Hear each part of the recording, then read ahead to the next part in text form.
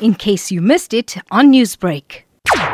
We actually put science and scientific research. We emphasize the need for information that's evidence-based.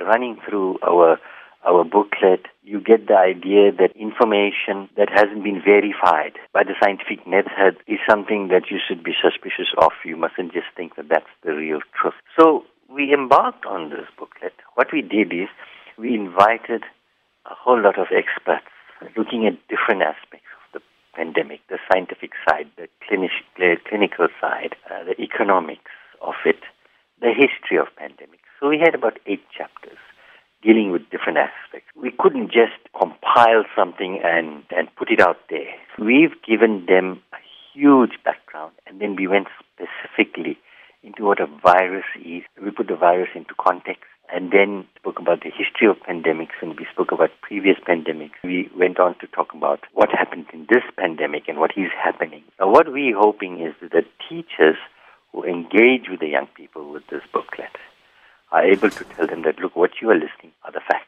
And so if somebody comes up to you, a parent or an uncle or family member, who says, I don't want to be vaccinated, I'm scared, this is a conspiracy, these young people can actually talk to them and say, no, in the past, vaccinations have been very successful for past pandemics, for mumps, for rubella, for polio, information.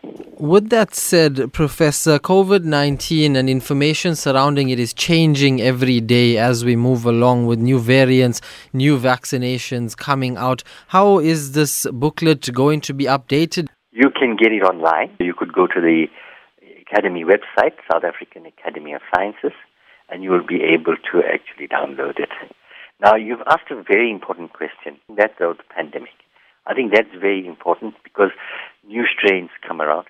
So we are not going to stop here because what we've got now is an up-to-date thing about what's happening now. But when we sort of tackle different sectors of the society, other sectors of the society, we're going to move away from the schools and target other sectors.